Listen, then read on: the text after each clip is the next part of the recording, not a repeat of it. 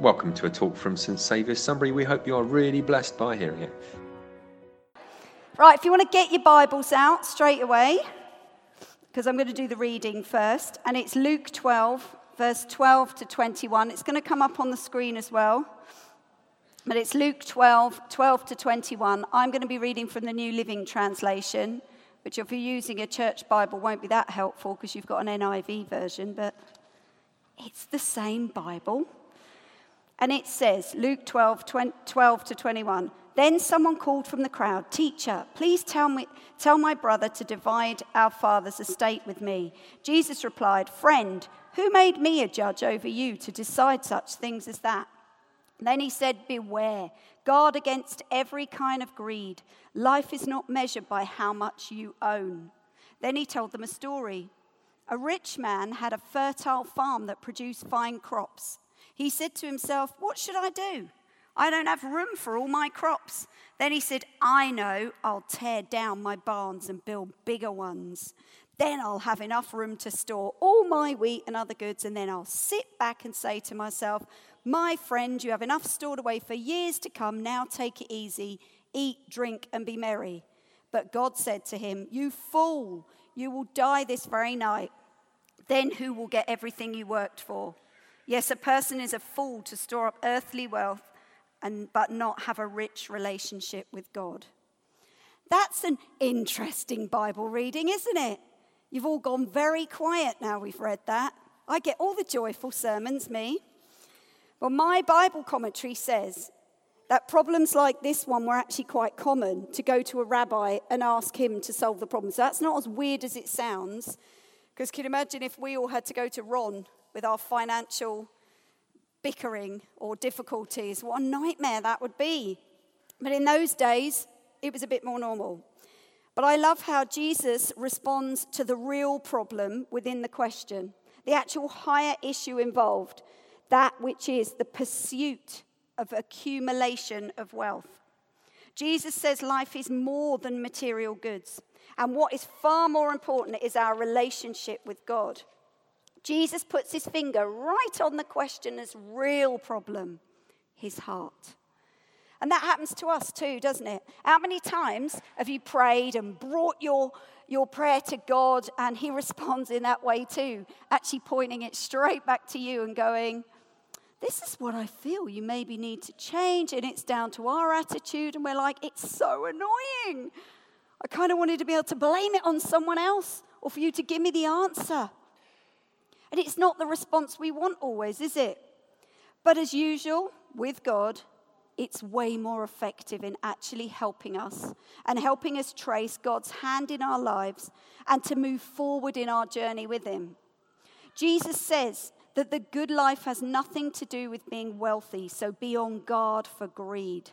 The dictionary definition of greed, I thought I'd look it up, says an intense, selfish desire for something, especially wealth, power, or food, or an inordinate or insatiable longing for material gain.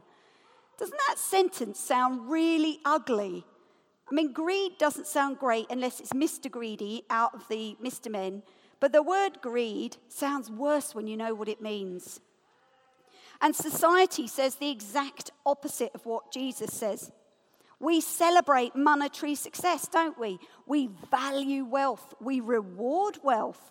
Look at all the rich celebrities and people who get MBEs and CBEs and knighthoods. What for? For getting paid a huge amount of money for doing what they love and having people go, "Hey, you're amazing." How hard is that? I feel so sorry for them, don't you? No, just me again. Okay. It's me that has a rant about those things. Our benchmarks are all wrong. We benchmark success as how much money someone has. And this is what Jesus is calling out in this parable. People still believe today that money brings happiness, despite absolute evidence to the contrary. So this is a photo. Our first photo I'm going to show you is this is Roger and Lara. They won £1.8 million on the lottery. And he was in IT and she was a teacher. So they quit their jobs and they splurged a huge amount of money on a barn. They then had expensive cars and trips to Dubai and Monaco and trips to London. He spent 25 grand making a record with his old band. And then in 2013, they split up. And they've lost everything. They're not married anymore, and he has £7 left in his account. They thought that money was going to bring them happiness. Most people, I saw an advert just last night saying, this is going to change everything in my life. They're showing you people who've won this little lotto thing to persuade you to buy a lottery ticket. And I thought it might change your life, but it might not be for the better. And I found 20 other stories in 5 minutes of other lottery winners who had exactly the same story, and they're now no longer married. Because the world says that more stuff will make you happy. It's a lie. Do you know that if you earn more than $34,500 as a household, you're in the top 1% of the richest people in the world? That's weird, isn't it? Because I bet we're all sat here going, well, I don't feel particularly wealthy. I don't feel like I've got, but compared to 99% of the rest of the world, we are. We've just lost our benchmark because we've joined the world in theirs instead of looking to the Bible for ours. That's why Jesus says, life is not measured by how much you own. So we're going to play a game now because I thought I'd better create a game to stop the fear that's settling on you right now. And it's called Need and Want. I made it up, but I think it's fun. Oasis liked it, and we'll see how we go. So the first picture, what we're going to do is I'm going to show you pictures, and you have to shout out, is this a need, something we need, or something we want? So that's air, by the way. You try finding a photo of air on Google. That is air. Do we need or want air? We need air. Yes, I'm easing you in gently. The next one is, what's that? Water. Do we need or want water? I don't know why I'm looking up there. I can see it there. And the next one is, that's a little shelter. You don't have to live in a birdhouse. I just like the picture. It's shelter. Do we need or want shelter? We need shelter. Food. Do we need or want food? We need food. Love. Do we need or want love? We need the love of God, don't we? And that helps us to love other people. Car, come on. Do we need a car or do we want a car? Oh, it went a bit. What was that? Begrudgingly, you're going want, aren't you? I know a car makes your life easier, but we don't need it, but we want it. What's the next one? A holiday. This divided Oasis in half. Do you need or want a holiday? Now, Jesus says we need rest. We do need rest. Doesn't say we need exotic holidays. So I'm going to let you decide because I can't decide. Is it a need or a want? Oh, well done. Look, you're like, I'm saying want. She might look at me. What's the next? Oh, a phone. Nisha added this one in, and I liked it. A phone. Is a phone a need or a want? There's people at that going, look, I really need my phone for work. It's a want. What's next?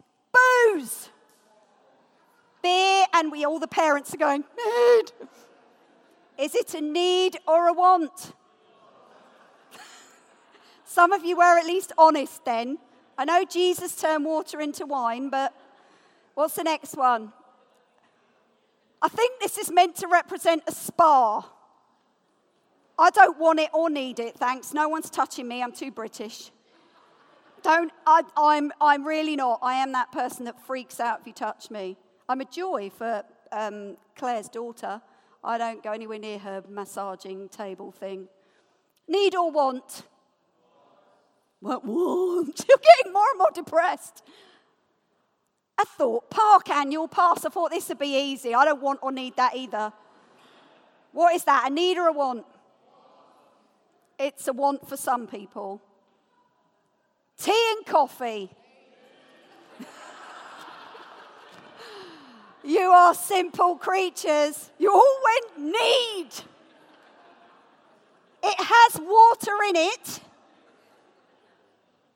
It's a want. I think there's one more. The Bible. Oh, so you do know you need the Bible. I look forward to seeing you read it then. That was my rant. Not really anything to do with the game. You see, it's hard, isn't it? That's how much stuff we have. And some of it we do think of as a need, like a cup of coffee every day.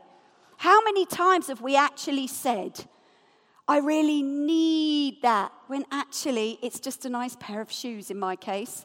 And actually it's I really want that.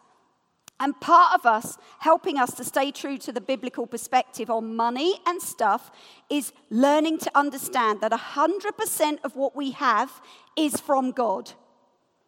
It's actually given to us and blessed to us by Him. Here's an example of what I need. Nurses get paid $21,000. They work hard, yes? I found a chief exec of a large organization. Can't be that large. I think mine used to get paid more. 200 grand. They work hard. Yet they do. You might not like them, but they do. A refuse collector earns 12.8 thousand.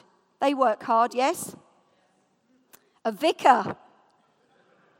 They earn between, because apparently it's different, I thought it was all the same, between 24 and 25,000 a year. They work hard. None of you are allowed to say, no, I live with one. They do. Does each person's worth, so is the person who is the chief exec worth more than a nurse? No, because their value is not in how much they get paid. Each person's worth does not equal their salary. Everything we have is given to us by God. Some people are entrusted with more money than others because God is expecting them to use the gifts that they have, the unique gifts He's given them, and the resources that He's given them to further the kingdom of God. And that's their calling. Other people who maybe have less money maybe have a different calling. And I think if we don't recognize that everything we have is a blessing from God, then what we do is we slip into pride. As harsh as it sounds, that's what happens. So I have a question for you to reflect on. So no matter how much money we do or don't have, does our life demonstrate that God controls the wealth that He has placed in our care? It's a bit awkward, isn't it, that question? That's my awkward pose, in case you hadn't worked that out. It makes me want to do that, it's not cringe. Does our life demonstrate that God controls the wealth that He's placed in our care? Because you see, the rich man in the story died before he could even begin to use what he was stashing away in his huge barns. He was planning to stash it away, sit back, eat, drink, and be merry, chillax, I'm sorted. But God said to him, what did He say? You're a fool. You will die this very night. Then who's going to get everything you work for? Yes, a person is a fool to store up earthly wealth, but not have a rich relationship with God. So God isn't asking us to share what we have because He needs it, nor is He asking us to sell our house and live in a tent at Sunbury Cross. He's asking us for what He has blessed us with because it shows the condition of our hearts. It demonstrates that condition. It shows where our value really is. You see, when we're in deep relationship with God, it doesn't occur to us to keep it to ourselves. It occurs to us to share what we have in joy, to further the kingdom of God, so that women in prison can get to know the gospel and give their life to Jesus and leave changed. Everything like that takes money. God is higher than finance, and God is higher than our fear. So Jesus knew the state of the rich man's heart. That's why He called him a fool. Because instead of rejoicing at the abundance he had been blessed with by God and sharing it with the community that he lived in, his instinct was to keep it to himself. which suggests he thinks that it was all down to him that he's got it in the first place. How many people have you heard say, I worked hard for this? It's like, well, so did that person, and they got paid a quarter of what you did. But they still worked hard. The working hard part is not why you have the money. You have the money because God has blessed you with it. And when we talk about money in church, it all gets a bit squirmy and awkward. I can feel the awkwardness coming off the seats. I'm British as well. But how else do we actually think things get done around here? How else do we actually think people's salaries get paid so that we can serve our community, so that our children have a fabulous kids' church, or our youth can go to Soul Survivor? How do you think we have electricity in this building? How do you think we have hundreds and thousands of cups? That is like the biggest expense in this church, tea and coffee. How do you think we have gallons of milk, communion wine, instruments, toilet roll, a new toilet, chairs, lights, a sound system, a church office that we have to rent? The list could go on. How else do we think we have our most valuable asset, our staff team? How do you think these wonderful people get paid? Maybe it's all paid for by that really famous person, someone else. Well, all of those things are paid for from the tithe that comes into our church. And for those of you that don't know what the word tithe means, it's a biblical term. And it means to give to the work of God's church. 10% of our income that comes into our house. 10%! God lets you keep 90%. How cool is that? Yes! Carl and Kirsty are excited by that. Everybody else, not so much. The Church of England only pays for Ron's salary. The tithe pays for everything else. So I'm going there. You wait for this next question. Come on, Lord. If you take all the regular givers here in our adult congregation, so that's the people who consider St. Saviour's their home, I want you to shout out a percentage of how many you think tithe regularly each month. People who've already heard this talk are not allowed to shout out. Kirsty's gone high. She's saying 90%.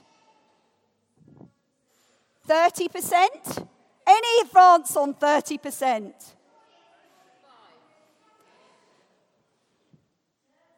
Do you want to know what it is for St. Saviour's? It's between 5 and 10%. I got an ooh at Oasis. They literally went, oh. I was like, yes. That was my response. Between 5 and 10% tithe here. I was surprised at that figure. And don't panic. I don't know which of you it is. I haven't been looking at the list. I have no desire to know which ones of you tithe or don't. I could probably guess. I'm not going to. We're not going to ask you to put your hand up. Because it's actually between you and God. We're not supposed to shout about what we do. You know, we're not supposed to go, look at me, I give so much money, I'm awesome. Well, you just ruined it in that one sentence. Because he said, do it quietly so the left hand doesn't know what the right hand's doing. And it's not about shaming people into giving. It just shows us we have a long way to go with our hearts here. And that's okay. It's a lifetime journey. So I will ask you, do you invest in our community here? And yes, we're called to give our time, but we're not called to give our time instead of our tithe. I'm just taking that right off the table right now. We are called to tithe money, actual, physical cash. Do you invest in the spreading of the gospel, inside and outside? Are you actually investing in your own spiritual journey? Because this is your church. This is our church. This is our place, our home. Or are you like I used to be? Do you let fear stop you? If you do let fear stop you, you're missing out on so much blessing. Unlocking my fear on finance has deepened my trust in God. in all areas of my life. And don't get me wrong, I still have a long way to go to be a cheerful, joyful giver. Sometimes God's wrestling it out of my hands. But I'm trying. When we regard our finances rather than our faith in Christ as the basis for our security, then we give higher status to earthly resource than we do to God. So rather than trusting in the changeable temporary resources, trust in God who is eternal. In this parable, Jesus challenges us to think beyond earthbound goals and to use what we have for God's kingdom. Faith, service, and obedience are the way to become truly rich in God. What do we do with our money and how we view it? It's a heart issue. It's actually nothing to do with our wallet. It's to do with our heart. So what can you do today? Maybe you'd like prayer to receive, that God will unlock your heart and that fear like me that you have on your heart of not having anything. Maybe you're bursting to have that trust in God that will let you just tithe with abandon. Maybe you want to start to give for the first time ever today. Maybe this talk has stirred a real irritation and crossness and anger in your heart that we've mentioned it. And you need prayer for that. Maybe you're going to go home and review all your blessings God has given you and say thank you for them. Maybe you'll go home and ask, where is my heart, Lord? Where is my heart? Any of those things would be a good start. And I'm going to finish with the words in Matthew that helped me. Because in Matthew 6, it says these two beautiful verses. The first one is, don't store up treasures here on earth where moths eat them and rust destroys them and where thieves break in and steal. Store your treasures in heaven where moths and rust cannot destroy and thieves do not break in and steal. Wherever your treasure is, there the desires of your heart will also be. And this second part in Matthew, which was is the first ever sentence I read in the Bible, and it just shows how God knows us so well. Because he went straight to the heart of the problem for me, which was money. And it says, no one can serve two masters, for you will hate one and love the other. You will be devoted to one and despise the other. You cannot serve God and be enslaved to money. The closer I have got to Jesus, the less I've allowed money to have a hold on me. It's a gradual process and I'm still in it. I'm still on that journey, but it's now one I'm thankful for. Just like all other heart issues that God has been working on in me, there's judgment and gossip, and I'm just not going to list all my faults again today. You're all well aware of them.